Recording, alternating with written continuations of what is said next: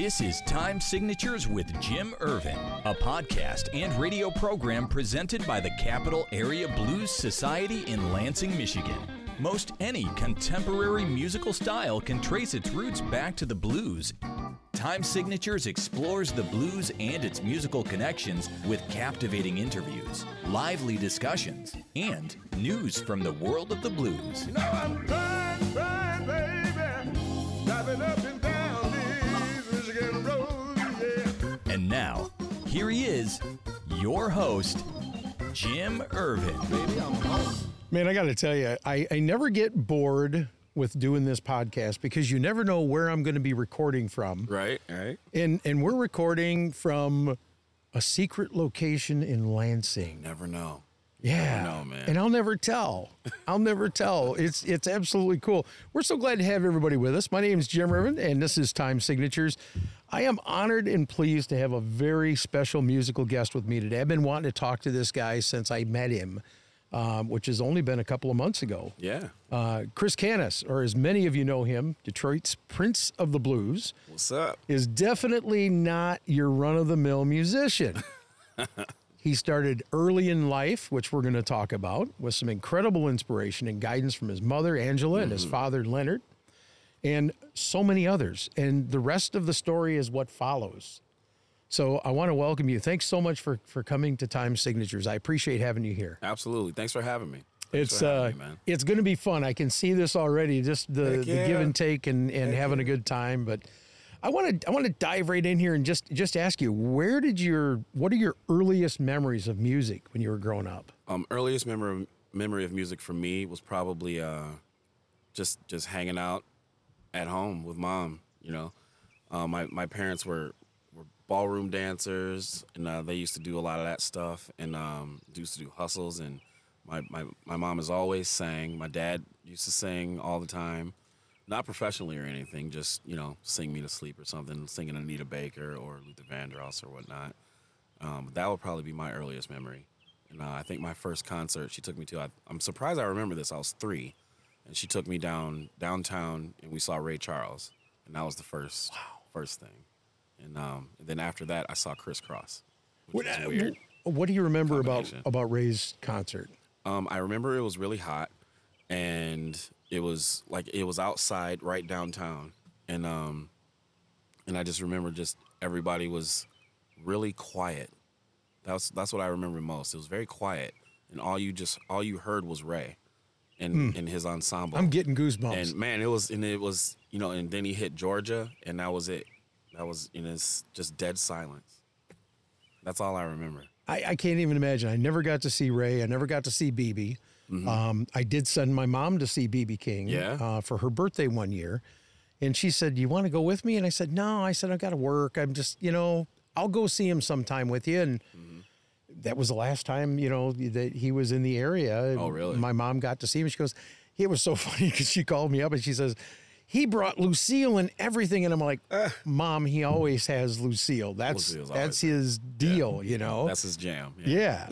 But so years later, she asked me what I wanted to do for my birthday. Mm-hmm.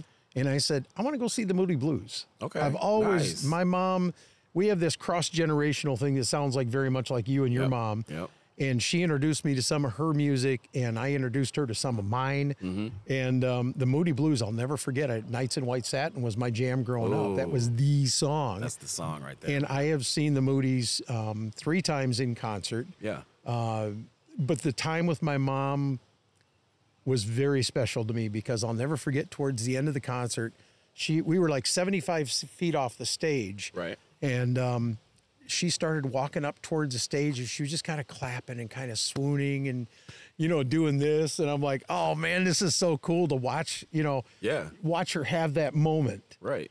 And I wish I could have been there to see her with BB because I'm sure she was very much the same way. I was just going to say, I know I was. I think I saw BB twice. Once was at the Fox. Actually, both times were at the Fox Theater. I saw the Moody's there at Fox. Such a great room, too. Isn't it beautiful? It's sonically just awesome. Awesome to hear, especially for blues, too. I think some other people have seen, like, Brian McKnight or something, and they said, like, the bass was too heavy for his style of music. But, like, for blues and like, you know, instruments and stuff like that, and Yeah. not just like a piped in beat. It's great. Well, I've seen the video of Bonamassa Yeah. down there when he brought Larry out on stage. Right. Yeah, I've seen that video. And that too. was when he basically relaunched Larry's career with Right. that album. Yep. Yep. And it was such a cool thing to watch because I've known Larry for several years, and you can't help but root for your friends, you know? Exactly. And Exactly. it was really cool to see him, you know, and of course I would love to see Joe. I haven't seen him yet. I'm actually going to see Buddy Guy Friday night. I've seen Buddy Guy too. He's going to be at he's awesome, the man. Meyer Garden. Meyer where's the Meyer? Grand Rapids. Grand Rapids, right? Yep. Yeah. It's a Fred Meyer Garden, and we're going to be going down there on Friday evening. So we're kind of dating this. This is the middle of June, so for you know, it's not going to get aired for a minute, but that's okay. That's all right. That's all right. And I'm really looking forward to it. And then we're going to see the Warren Treaty next week for the Sonic Lunch in Ann Awesome Arbor. group. Yeah, man. And we're going to see Thornetta in October down in Albion at the Balm on a Monday night. Yep. So Yep. this is so cool because this is like my year for the blues. I'm doing all kinds of stuff and meeting people and talking to really cool people Yeah.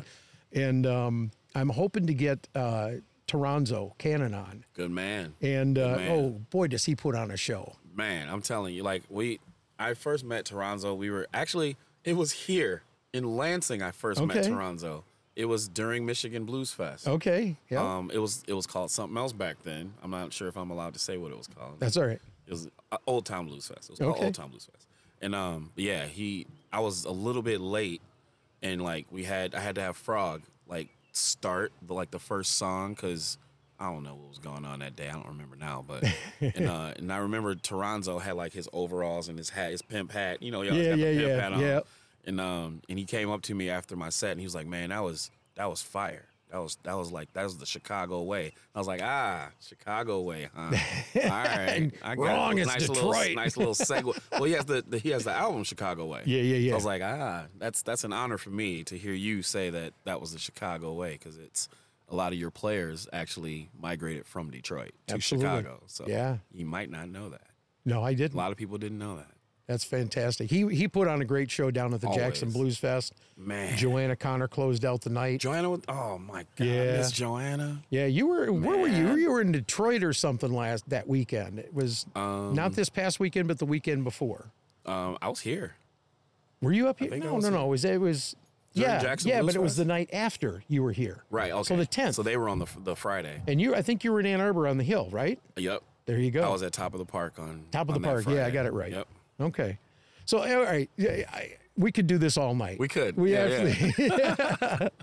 But I want to get back to this and talk about you a little bit here. What was your favorite song when you were growing up? Did you have one that just sticks in your mind? And It varied as I progressed. It started off as it was a Luther Vandross song. It was a Bad Boy Having a Party. Okay. That was my jam when I was in diapers, pretty much.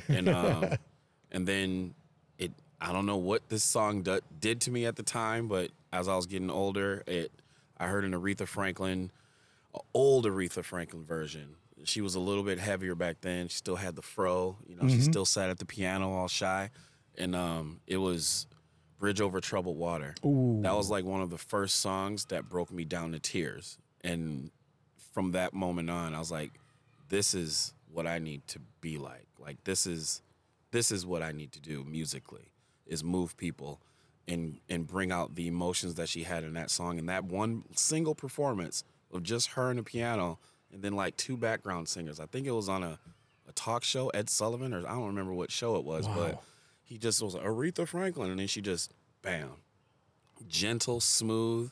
She didn't overexert herself. there's got to be video like that somewhere. I'm There gonna have to. is a video, On and YouTube, I go or- back to it every now and then to remind myself, this is what you need to be. You right need to here. send me a link to that. I will send it to Seriously, you. I want to see I'll that. send it to you. Because Yep. I'll tell you what, I love when you get to see an artist redo a song Mm-hmm. that somebody else did, do a cover of it, but make it their own. Man, it's You know? it's hers now. Yeah, Like, it belongs yeah. to her now. So That's crazy. Because So- that's That's That was crazy. one.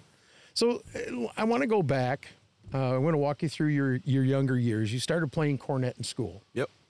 Fifth grade. but you found your way down another path, didn't you? I did.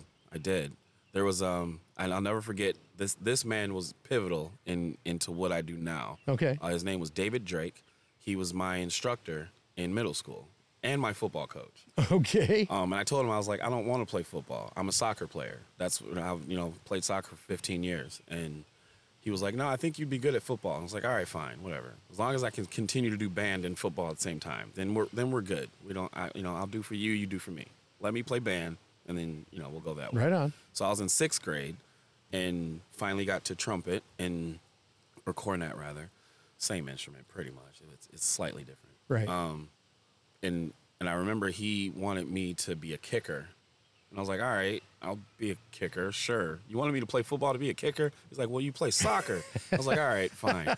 So then I started as kicker, and then he saw how fast I was, and then he switched me to running back and kicker. And then he saw how hard I hit, so he put me on running back, kicker, and linebacker. Oh, man. He was like, dude, you're going to have to do something for me now. Like, I can play band more, so he upgraded me to 8th grade jazz band because he said, you're great at classical, but you're putting a little too much stank on this Beethoven. So Okay. you're going to have to go to jazz band. Go do that. Right on. So he put me to jazz band, and that was it. From that point on, we had a guitar player in class who was supposed to play trombone, but he also played guitar. And I was like, dude, I want to do that. Like, what is that? And that was it for me. Now talk about the old P bass that you found. That's heartbreaking. Do you still have it? No, You I don't. don't Okay. still have it. Okay. And it's very hard to talk about because it was my grandfather's P bass, and Okay. it was very old bass from the 60s. And I found it cleaning out my grandmother's garage, and I just happened to find it. I was like, what is this? It's like, it was covered. I think it was like jet brown. It was like as brown as that garbage can over there. Okay. And it was just so gross and Yes, so dirty. we're sitting outside, by the way. We are outside. That's now. why you can hear We the are birds outside. singing. You hear birds and wind and footsteps and squirrels. But no, I found that bass, and I just wanted to know what it was. It only had 2 strings on it, so I cleaned it up and shined it up real nice. And still, I think the bridge was broken, so the only two strings could work. So I was like, all right, well, I'll fiddle around with it and see if I can get it to work. So I got sound. So I was like, okay, I got sound. I'm good. I can try to, do what the kid on guitar in my jazz class was doing. There you go. So I was like, fine, I can learn something. So I learned Tracy Chapman, Give Me One Reason. Yeah, And yeah. then I learned Yeah. some other Funk Brothers stuff. And it was very limiting because there's only 2 strings. Right. And then I think a year had passed, and I was still playing those 2 strings, happily, mind you. And my mom was like, you know what? Open this gift right here. And it was like, it was a bridge. And I was like, I don't really know what this is, but thank you. And then, I didn't think anything of it. And the next thing I know, she said, all right, here's something else, like a week later. And that bridge was now on the bass that I found. And Wow. it said Badass Bass on it.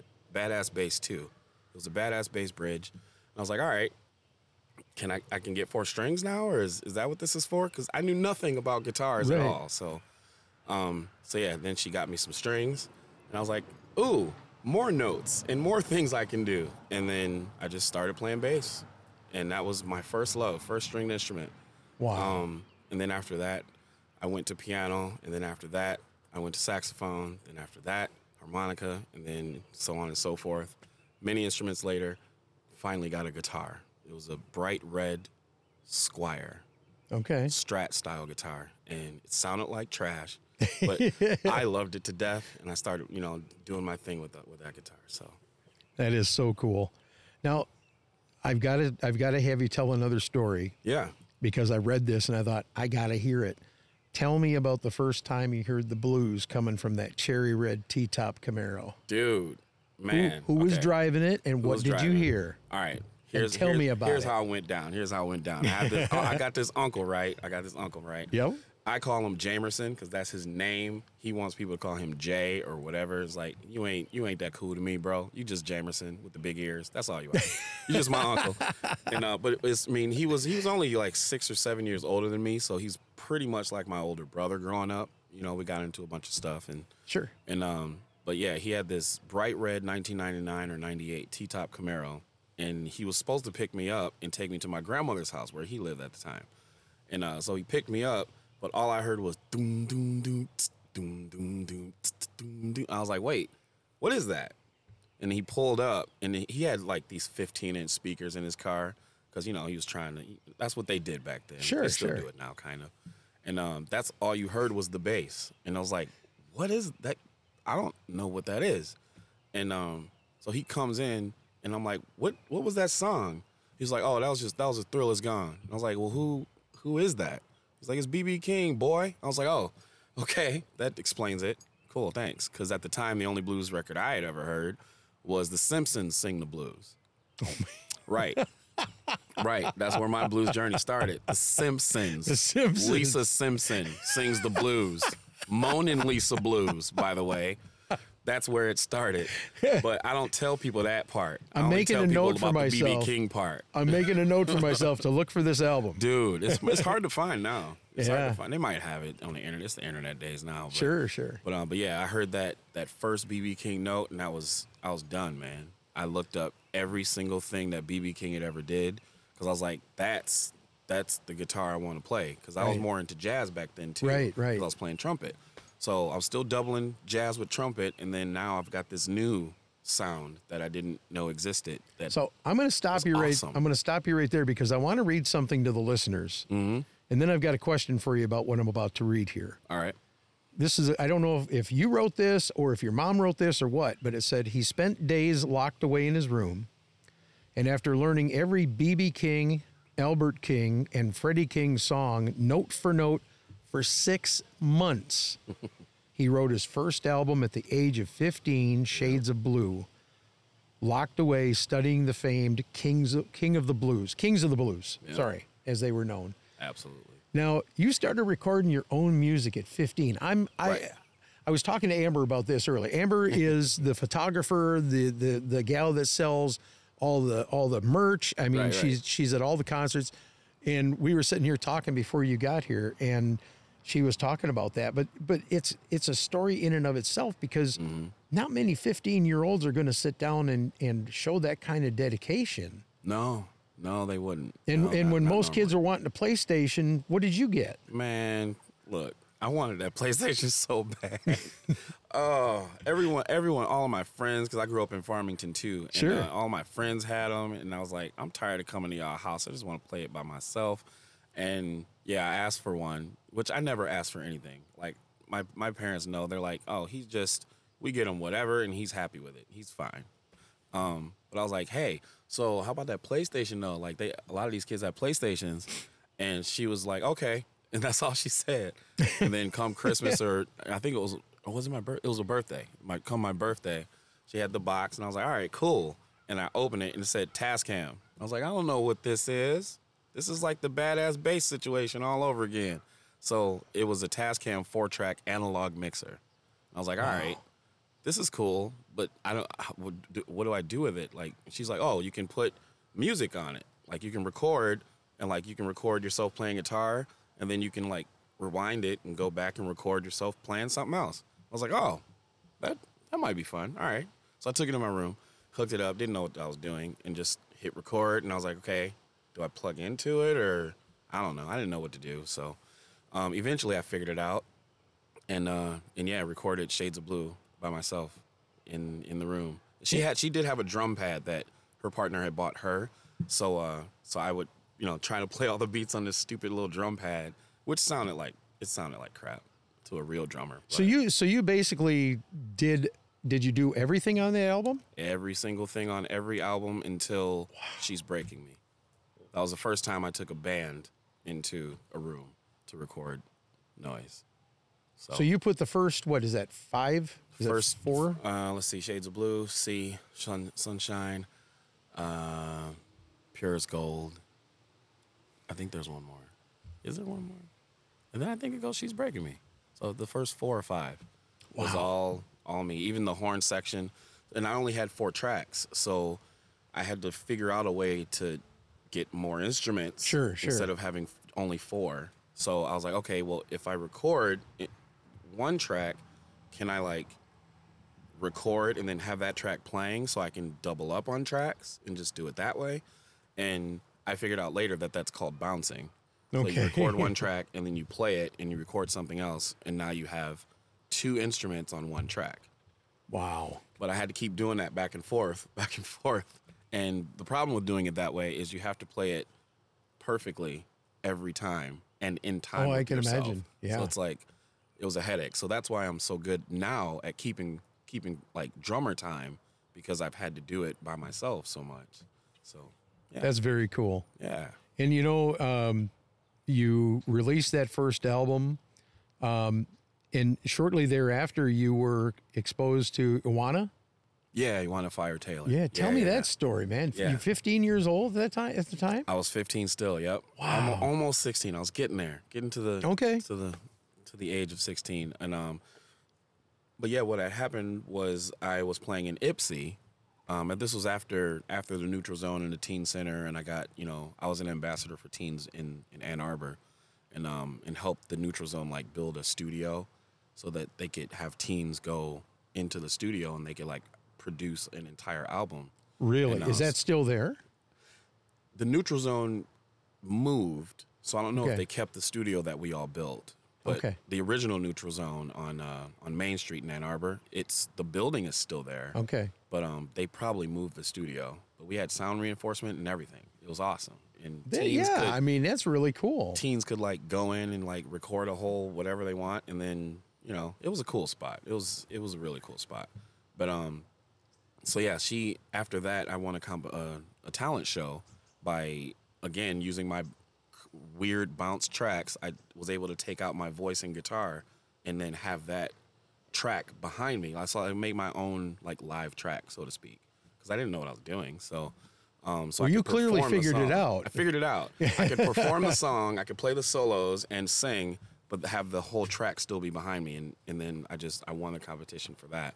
And then after that, I started going to Ipsy, and my mom was recording me like play at these blues jams. And it was the Tap Room at the time. And Iwana used to go to the Tap Room, and she saw me. She was like, oh, we got to have you, baby. So we got to have you. We're going to take you on the road with us. So I hit the road with Thornetta, or not Thornetta, but with Iwana. And then after Iwana, I eventually met Thornetta too. Okay. Yeah. And I was gonna kind of ping pong into that. When you were like 18, Mm-hmm. you basically were taken under the wing of Thornetta Davis, who is phenomenal in the Thornetta's Detroit great. blues scene. I Thornetta, mean, she's the queen. I mean, she's great. you got the Prince, you got the Queen. I Right. mean, I would consider we need a king. Like, I didn't want to be king because kings are, they're up there. They've been doing stuff. So I would say like maybe Larry might be the king. yeah. Let's say he's the king. Okay. Yeah. He's another guy that's very much like yourself, very humble. Yeah. And I think yes. he might He's a argue great with guy. you, and you might say, no. He'll say that if you interview him and you say, yeah, you're gonna be the king of Detroit blues, and he'd be like, oh no, there's somebody else out there. I'm sure there's somebody else better than me out there. I love Larry though. Larry is he's one of a kind. I met him several years ago. I worked in radio in Lansing, and I remember them doing Blues on the Square, and Larry was like a regular at Blues on the Square. And then I got out of radio, and several years went by, and WMMQ was having their birthday bash, and they happened to have Larry. Ah, yeah. Played right over here on Saginaw. Okay. Over at the I can't remember the name of the bar now. It changed names now. Changed, yeah. But he did their birthday bash, and it was so much fun because I hadn't heard Larry in quite a while. But Larry's one of those people that never gets full of himself. He's Right. always very personal. Always. I got to see him earlier this spring, and I brought my son with me because I wanted him to come and hear Larry. yeah. And Is that the son I met? No, that was my nephew. That was your nephew. And Okay. Yeah, you're going to meet my son. Can't wait. Yeah, he's definitely getting into the blues.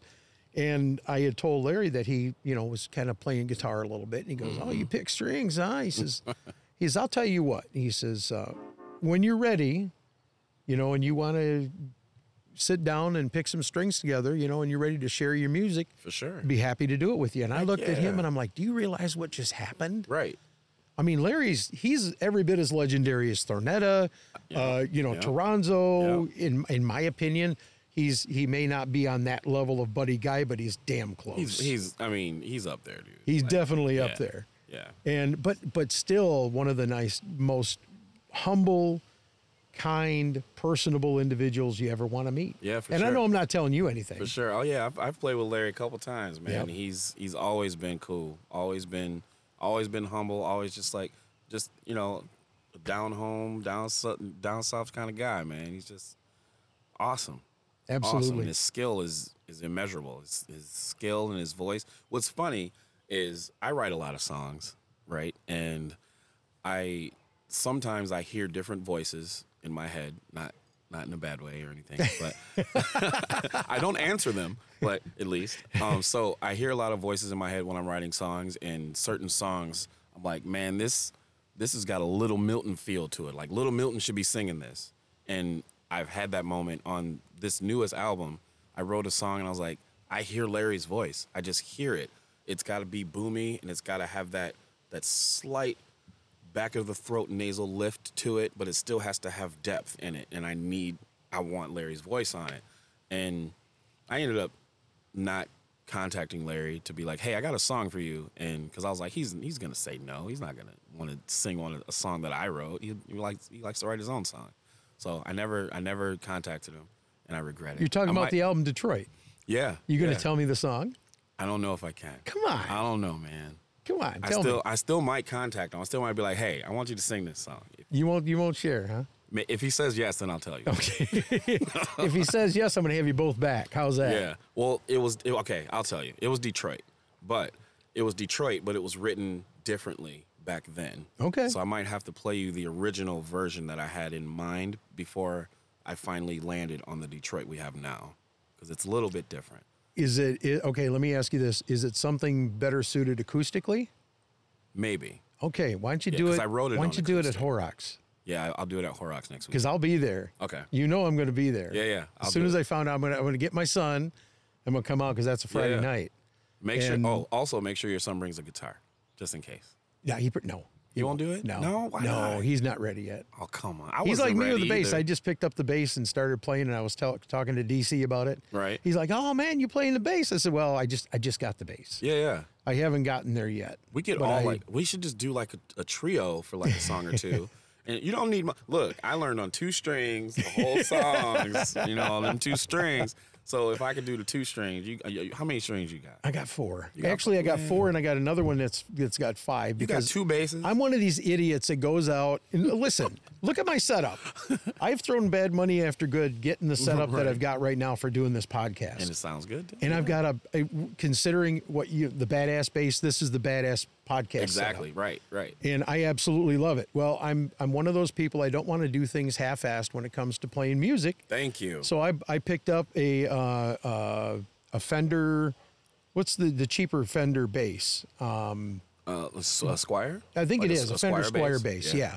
And I got a little Rumble 15. I mean, it's nothing fancy, but I got a gig bag for it. And then I picked up this. I can't remember the other one, but I have another bass that it's a 5-string. So because I would really like to learn the 5-string bass as opposed to the 4. Okay. That way I can still play the 4. Right. So. Yeah.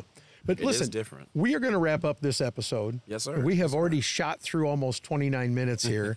But I really, my guest has been Chris Canas. He's a wonderful musician. If you want to check out his music, Chris, where can they find you? All right, you can check us out at chriscanas.com or .net. Doesn't matter. We got both. You can check us out on Facebook. It'd be Chris Canas Blues on Facebook, The Chris Canas on Instagram, and I'm not sure if I even have a Snapchat anymore. So you can check if you like. It's Chris Canas either way. And he's got 7 albums out there for you to choose from. Yeah. Detroit, we're going to talk about that on the next episode because I love that album.